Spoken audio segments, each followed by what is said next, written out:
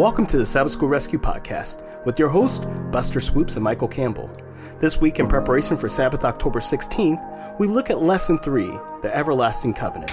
Join us as we explore how God's everlasting covenant is actually His everlasting promise. The Sabbath School Rescue Podcast is hosted by Michael Campbell and Buster Swoopes at Southwestern Adventist University. We love learning and sharing God's Word, and together we have 18 years of pastoral experience, and now we have the privilege to dig deeper into this study. Okay, I love this. Lesson 3, the Everlasting Covenant. Memory text coming from Genesis chapter 17, verse 7. And I will establish my covenant between me and you and your descendants after you and their generations for an everlasting covenant, to be God to you and your descendants after you. This is great, as this also intermingles the everlasting gospel found in Revelation 14, verse 6, which is right along with Adventism, just our calling, our mission, our vision that God has placed for our church. You know, I think the covenant is at the just very heart of what our Adventist identity is about, you know, understanding what that means. And this whole concept of the everlasting covenant, some people think that there's, you know, God's plan of salvation changes over time. Certainly God's approach changes in terms of how He reaches individuals and different groups over time, but the overall message of salvation doesn't change. Yeah, we're going to see that throughout this lesson. Matter of fact, it starts off on Sunday's lesson, Michael, with the covenant and the gospel. Share that with us. And we were just chatting before we started recording how we just had 2 quarters ago, this lesson on the covenant. So it feels like a little bit of a refresher from material that we've recently covered, right? So this idea of the gospel and covenant, the covenant is this concept of good news, God's promise, right? So we have the Old and New Testaments. That word testament could also be covenant as well, right? So it's this idea of God's promise, His faithfulness, what God is willing and has done for each and every one of us. And the gospel is the Word made flesh. It's Jesus who lived and breathed and ultimately gave His life as a sacrifice for our sins. And we have a couple of verses here that we're looking at to kind of unpack this here for this week's lesson. First of all, Genesis chapter 12, 1 through 3. This one I'll actually read. The Lord said to Abram, "Go from your country, your people, and your father's household to the land I will show you. I will make you into a great nation, and I will bless you." And I want to pause for just a minute, because this is God's purpose towards us. He wants to bless us. Yes. It's just so beautiful. Well, let's read the rest of the passage. "I will make your name great, and you will be a blessing. I will bless those who bless you, and curse those, and whoever curses you, I will curse, and all peoples on earth will be blessed through you."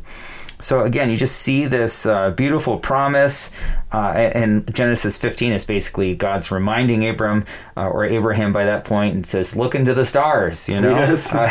Didn't I promise you this?" Yeah, you can't count those stars. That's how many descendants you're going to have. And Pastor Paul in Romans, he kind of looks back at this. This is our second or third passage, and this one I'll also read from the English Standard Version. "What then shall we say was gained by Abraham, our forefather according to the flesh?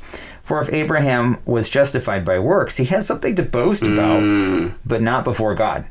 For what does the scripture say? Abraham believed God, and it was counted to him as righteousness. Amen. And now to the one who works, his wages are not counted as a gift, but as his due. And to the one who does not work, but believes in Him who justifies the ungodly, his faith is counted as righteousness." Amen. So what's Pastor Paul saying here? He's asking a rhetorical question, basically, coming back to Abraham, his story, and everything else here that God has promised. God is faithful. He will fulfill that covenant blessing, that promise that He has, that there would be an heir, there would be a seed, there would be a Savior, yes, that the Messiah who would eventually come. And the reason that the heir was important was because that was their salvation. Jesus would come through that line. And so the promise of God, the promise of salvation, the promise, the hope of the gospel, if we please, is all centered around this promise, this covenant that God has, which kind of takes us to Israel. So how does the covenant and Israel work together? I'm right now for my devotional reading through 1 Kings, and you see how God divides Judah and Israel, and he still keeps the lineage of David, right? Yeah. The Davidic promise, which goes all the way back to Abraham, which goes back to Isaac and Jacob, right? Yeah. And so you kind of see it still coming through of God keeping his plan. And this is what this covenant with Israel is talking about. Yeah. It starts off with Deuteronomy chapter 9, verses 5 and verse also 27. It is not because of your righteousness or the uprightness of your heart that you go in and possess their land, but because of the wickedness of these nations that the Lord drives them out from before you, and that he may fulfill the word which the Lord swore to your fathers, to Abraham, Isaac, and Jacob. And we see that that God is saying, hey, you didn't do anything to deserve this, but I am a God that keeps his promises. Wow. I'm keeping this promise. And Michael, you said that. You said, God changes plans, right? Yeah. he changes the means by which he accomplishes those plans, but when God promises something, he stays true to it. That same purpose has remained the same all the way along. Exactly. And then so in Exodus 2:24, it brings up this point. It says, so God heard their groaning, and God remembered his covenant with Abraham, Isaac, and with Jacob. Very similarly, I'll jump over here to Leviticus chapter 26. It goes on, it shares, talking about, excuse me there, I just turned to it, I accidentally turned to Deuteronomy. I'm so used to turning to the book of Deuteronomy, but Leviticus... It's a good place to be. It is. At least this quarter. Leviticus 26, verse 42, it says, then I will remember my covenant with Jacob, and my covenant with Isaac, and my covenant with Abraham. I will remember, and I will remember the land. And we just see here what God is doing. God is saying, I'm not going to give up. I will keep this covenant. And will you still, I will give you chance after chance. Will you keep the covenant? Right? I'll keep my part. Will you keep yours? Yeah. And I think that's the greatest lesson, even today, that he's asking. For God so loved the world, he gave his only begotten Son, that whosoever believes, will you believe? Right? That's a new covenant. Will not perish, but have everlasting life. I'm keeping my part. I kept my part. Will you keep yours? And so this sort of brings us down to the book of the covenant. Michael, can you share that with us on Tuesday's lesson? Sure. Well, this idea of covenant, again, the Hebrew barit is this idea of God's promise, but it also, as we've tried to emphasize, and even when we had our bonus episode with Yurgi Mascala, who wrote the companion book for this quarter, talks about this idea of this all being relational. God is a God of relationships. The book of love, right? The book of love. Yeah, I just love it so much. And, I have to confess, when I was growing up, I kept wanting to read through the Bible, and so I'd start with Genesis. Usually I could make it through Genesis, make it through part of Exodus, but somewhere in Exodus to Leviticus, I get lost every time. And thankfully, someone finally said, why don't you start in the New Testament and read some other passages, because if you don't get what's going on, it's dry as dust, right? And some of these different kinds of things. One of the things when I actually finally made it all the way through the Bible, as I kind of grew and was maturing, is what surprised me the most is in Deuteronomy, you find the whole 10 Commandments a second time. Not only do you have in Exodus 20, we always are really good at referring to Exodus 20 as Adventists, especially the fourth commandment, but keeping God's commandments. But here you have it again. And this second rendering of the law is most interesting. And here you start out with this reminder in Deuteronomy chapter 5, Moses summons Israel. So Moses was there the first time. He's there again. He's not going to go into the promised land because of all the stuff that's happened. And we've talked a little bit about that in last week, I think. But God says that verse 2, the Lord our God made a covenant with us at Horeb. So that's Mount Sinai, right? And then verse 3, it was not with our ancestors that the Lord made this covenant, but with us, Amen. with all of us who are alive here today. In other words, God's not just looking into the past and say, yeah, I liked the children of Israel, and so I took them out of Egypt, and yeah, they messed up, and so then I let them die in the wilderness. And it wasn't a God of just the past. He's a God of the present. And I think that's really important to understand. I'll just kind of make it applicable because I love to teach Adventist history, right? Yes. And sometimes I talk to people like, oh, those were amazing times, the early Adventist pioneers and how God worked back then.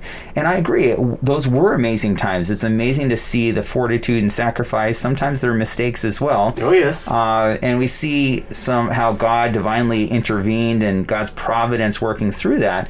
But we also see the same God of the past is the same God of the present that wants to finish that work and engage in each of our lives. And I think that's my takeaway from this right here is Moses is talking to them, hey, God is alive and here with us today. Amen. And then he goes through the law, and of course he reminds them, hey, by the way, I'm the God that took you out of Egypt. Don't forget. All of these different things, and then kind of reiterates once again, the purpose of God's law, his covenant, his promise towards us. If you follow me, these are the things you're not going to want to do. Yes. So again, very relational. I used to think all the 10 Commandments were just the things that were there to trip me up if I made a mistake and got you again. And no, that's not what it is. This is totally all about relationships. So, which brings us to his special people. Michael, it flows beautifully here because Deuteronomy 26:16 through 19.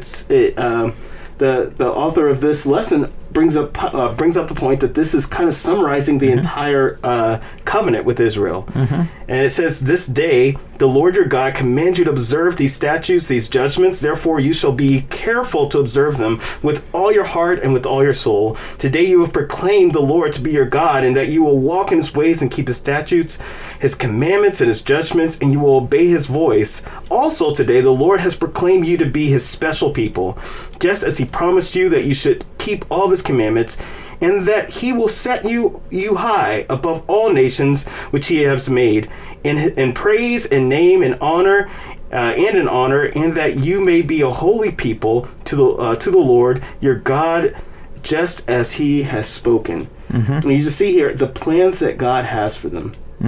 And the yearning, the prompting, the urging, right? Exactly. But this longing that God has for his people to be like him, to want to be with him. And you think about it, this is a tearful father who's saying, if you only knew the plans that I have for you, you can go your way, but I want you to follow my way. It's your choice. But if you would only just walk in this way, we would both be blessed. Exactly. Right? And in spite of you messing up, I still have those plans for you, and I still am making a way for you. Please choose me. And we can still learn those lessons today. It says, what lessons can we take for ourselves as well?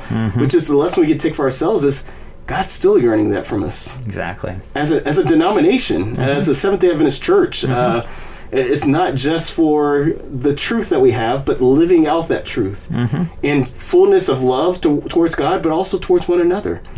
And if we would actually do that and say, God, if it's to be, let it begin with me. Notice it doesn't end with me, it begins with me, so I can ignite a fire in someone else that gets them to come back to God, truly and fully, wholly surrendered, because I love God and I love my fellow brother and sister as well. So, Michael, we come across a dangerous portion here. Other images. Have mercy. Yes. Why would we turn to any other God? But please share. I think anything that distracts us from that relationship with God is going to be that image, right? And in the ancient Near East, the most obvious would be how people would get distracted by worshiping other gods, and there would be all different ways. I mean, that's the whole saga of the Exodus and God's people.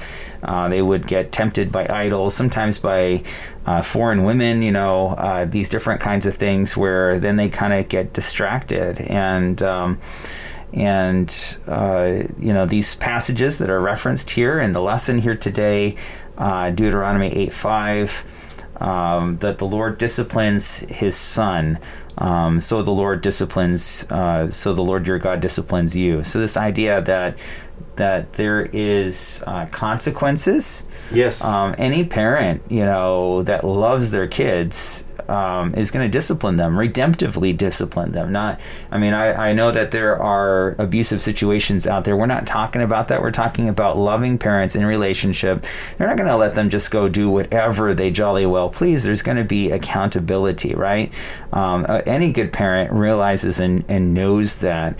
And there's different ways that God kind of gets their attention in terms of these different kinds of things. For example, it gives another parallel or example of this, which may seem a little bit unusual, and that is the whole references to clean and unclean foods. Why does God have them do it? Is he just trying to make them weird and try to make it harder for them to eat?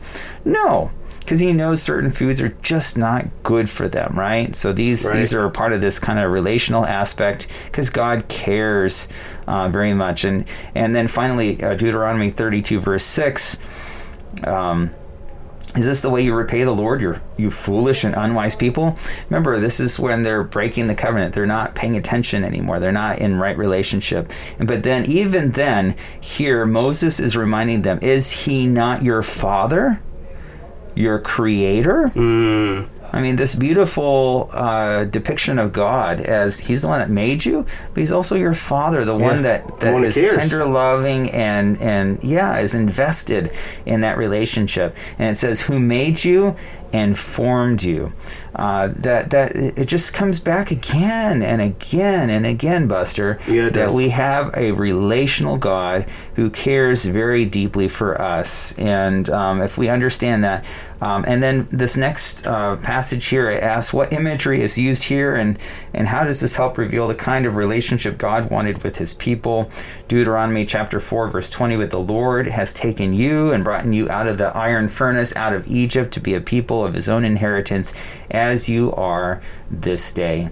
In other words, very simply put, that God says, hey, I want to remind you what I've done in your life. Remember the Exodus? Remember that? That was pretty cool. That was amazing.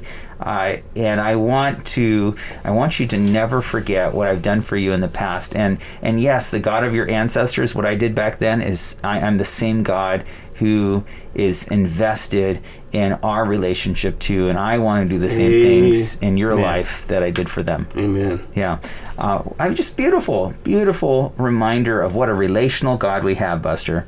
Yeah, as we see the imagery that's painted there, it's, I know we don't understand fully God and how he is and who he is, but we'll spend an eternity trying to. But there's a reason why he used familial terms to describe himself as Father, as Son, and the Holy Spirit in there, the triune, right? But he's trying to say he wants that type of relationship with us as well. Exactly. John 17, when I'm thinking of, may they be one as you and I, Father, are one, right? There's just this element here, right? I will never be a part of the Godhead, but the characteristics of the Godhead, I want them to shine out in my life. Exactly. And that's how we can become one. And the fact that God is love. And he's calling us to do the same. And I know it sounds so children's story-ish, right? Right. But if we could actually learn it and practice it, it would get so much deeper. But the fact that I know from my own heart, sometimes I'm so far off that it's hard to understand the concepts. But it's so important to find ourselves there. Absolutely. Well, I think that puts a wrap for this week. But before we wrap up, we're approaching 100 episodes. Yes, Buster. we are. We're getting close to it. I think this is episode 97 or something like that. Yes. So we're going to try to see if we can get a couple of special guests who've been helping to support, and some people on our campus and in our faith community here that we're hoping to have some special guests to help celebrate this, having been working in this now for almost 2 years. Yes. That's pretty incredible. Yes, it has been. So without any further ado, thanks for joining us, and stay tuned for some special guests as we continue this Sabbath School Quarterly. This is Soup and Swoopes signing out. As we put a wrap on this week's lesson, this is Campbell Swoopes signing off. By the way, we want to give a shout out to our sponsors, the Southwestern Union of Seventh-day Adventists and Southwestern Adventist University, which has for over 125 years provided a Christ-centered education just 20 minutes south of Fort Worth, Texas. We love teaching with personal colleagues, offer quality academics, and provide numerous ways to get involved both on campus and across the globe. To learn more, visit swau.edu or check us out on Facebook, Twitter, or Instagram. Also, be sure to join us again next week as we continue to explore God's Word. You can make sure not to miss an episode by joining us at sabbathschoolrescue.org.